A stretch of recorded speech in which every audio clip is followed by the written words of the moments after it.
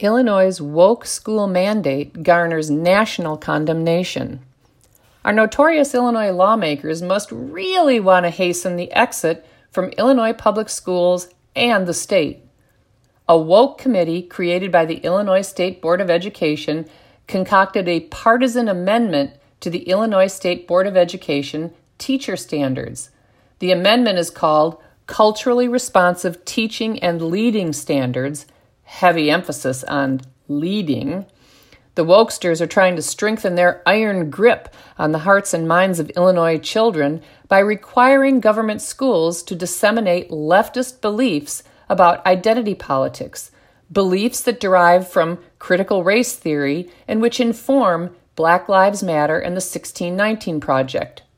Rather than traveling the well-worn path of other laws, which would involve greater public notification and scrutiny, as well as debates on the floor of the Illinois House and Senate, those tricksy little woke dogmatists and propagandists are working this proposed rules change through a rules committee in hope of avoiding the prying eyes and potential opposition of the citizens of Illinois over whom Democrats rule.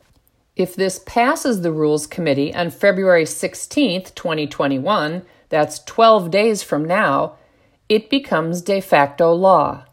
As I wrote in mid-November, the goal of the leftists who created these standards is to infuse the assumptions of critical race theory, identity politics, BLM, and the 1619 Project into 1. All teacher training programs and education majors, 2. All professional education licensing, and 3. All public school classrooms. Further, knowledge of objective facts and the development of the capacity to think logically through critical examination of diverse ideas are relegated to the back of the education bus in favor of promoting propaganda about identity, systems of oppression, sex and gender, gender identity, sexual orientation, racism, sexism, homophobia, unearned privilege, and Eurocentrism. This amendment will require, among other things, that teachers value the belief that, quote, there is not one correct way of doing or understanding something, end quote. So does that apply to the entire amendment? If it does apply to the entire proposed amendment, then by its own logic, it should be rejected.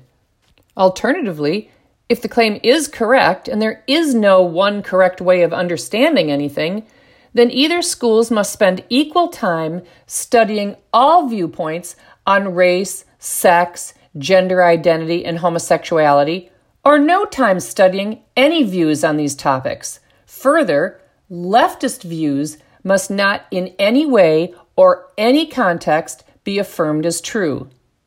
Some intrepid reporters or educators should ask the progressive lawmakers who support this project these questions. Why is a heavily Democrat ISBE committee performing the job of lawmakers? Shouldn't this proposal be a creation of lawmakers who present it to their constituents and who debate it on the floor of the Illinois House and Senate before the entire body votes on it? And since these standards, quote, shall apply both to candidates for licensure and to the programs that prepare them, end quote, will teachers be free to ignore all the ideas when it comes to classroom teaching, or would ignoring these ideas potentially result in the revocation of licenses? The story of this proposed rules change, has garnered national condemnation from numerous sources, including from National Review, Stanley Kurtz, and Charlie Kirk, and in so doing, increased the likelihood of not only more parents opting out of Illinois re-education camps, but out of Illinois completely. Fewer residents equal smaller tax base, equal higher taxes for the serfs who remain. Good job, Illinois Democrats. All that bad press evidently did result in one change to the amendment. Here was the original sentence. The culturally responsive teacher and leader will embrace and encourage progressive viewpoints and perspectives that leverage asset thinking toward traditionally marginalized populations, end quote. Well, the Illinois State Board of Education wokesters threw this worthless one-word bone to Illinois serfs, and I quote, The culturally responsive teacher and leader will embrace and encourage, okay, here it comes, folks, not progressive, inclusive viewpoints and perspectives that leverage asset thinking toward traditionally marginalized populations, end quote. Do the ISBE wokesters really think their deplorable serfs are that stupid?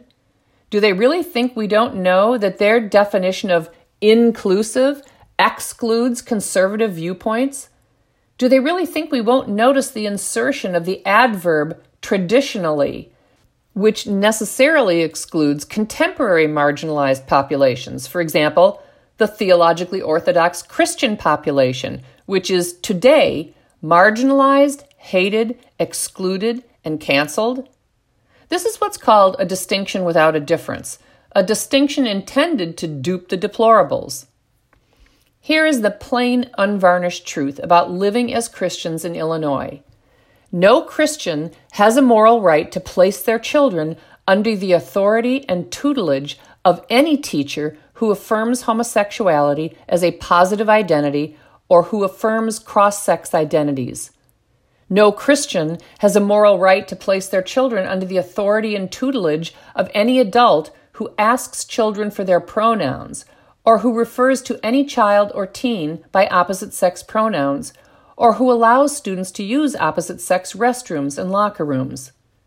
No teachers who identify as Christ followers have a moral right to ask children under their authority and tutelage for their pronouns, nor do they have a moral right to refer to children by opposite-sex pronouns, or allow them to use opposite-sex restrooms and locker rooms. Any Christian teacher who does any of those things is implicitly teaching the false, ungodly idea that biological sex has no intrinsic purpose or meaning. Such acts teach the Gnostic belief in the severability of body from spirit. Such acts teach that maleness and femaleness derive from subjective feelings, not from God's created order. Such acts teach that compassion requires girls, boys, women, and men to relinquish their God-given feelings of modesty and desire for privacy when undressing or engaged in personal bodily functions. Scripture prohibits lying. Scripture teaches us to train up our children in the way they should go. Scripture warns that it would be better for him if a millstone were hung around his neck and he were cast into the sea than that he should cause one of these little ones to sin. Scripture commands Christ followers to render unto Caesar that which is Caesar's, not what is God's. Scripture teaches us to take up our crosses daily and count it all joy to encounter trials for Jesus, who suffered grievously for us. We don't choose who is called to the front lines of this battle for truth and righteousness. God chooses.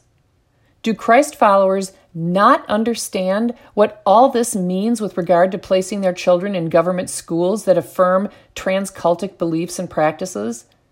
Do Christian teachers in government schools not understand what this means in terms of what they may or must not do as teachers? Are pastors asking the parents and teachers in their flocks about their actions in those spheres? Are churches planning on ways to help the families they shepherd to exit schools that teach evil as good? Andrew Klavan, Christian, novelist, podcaster, and wit par excellence, writes, quote, "All of you who have written to me to ask, what do I do when my boss forces me to attend the class on the hateful philosophy of critical race theory?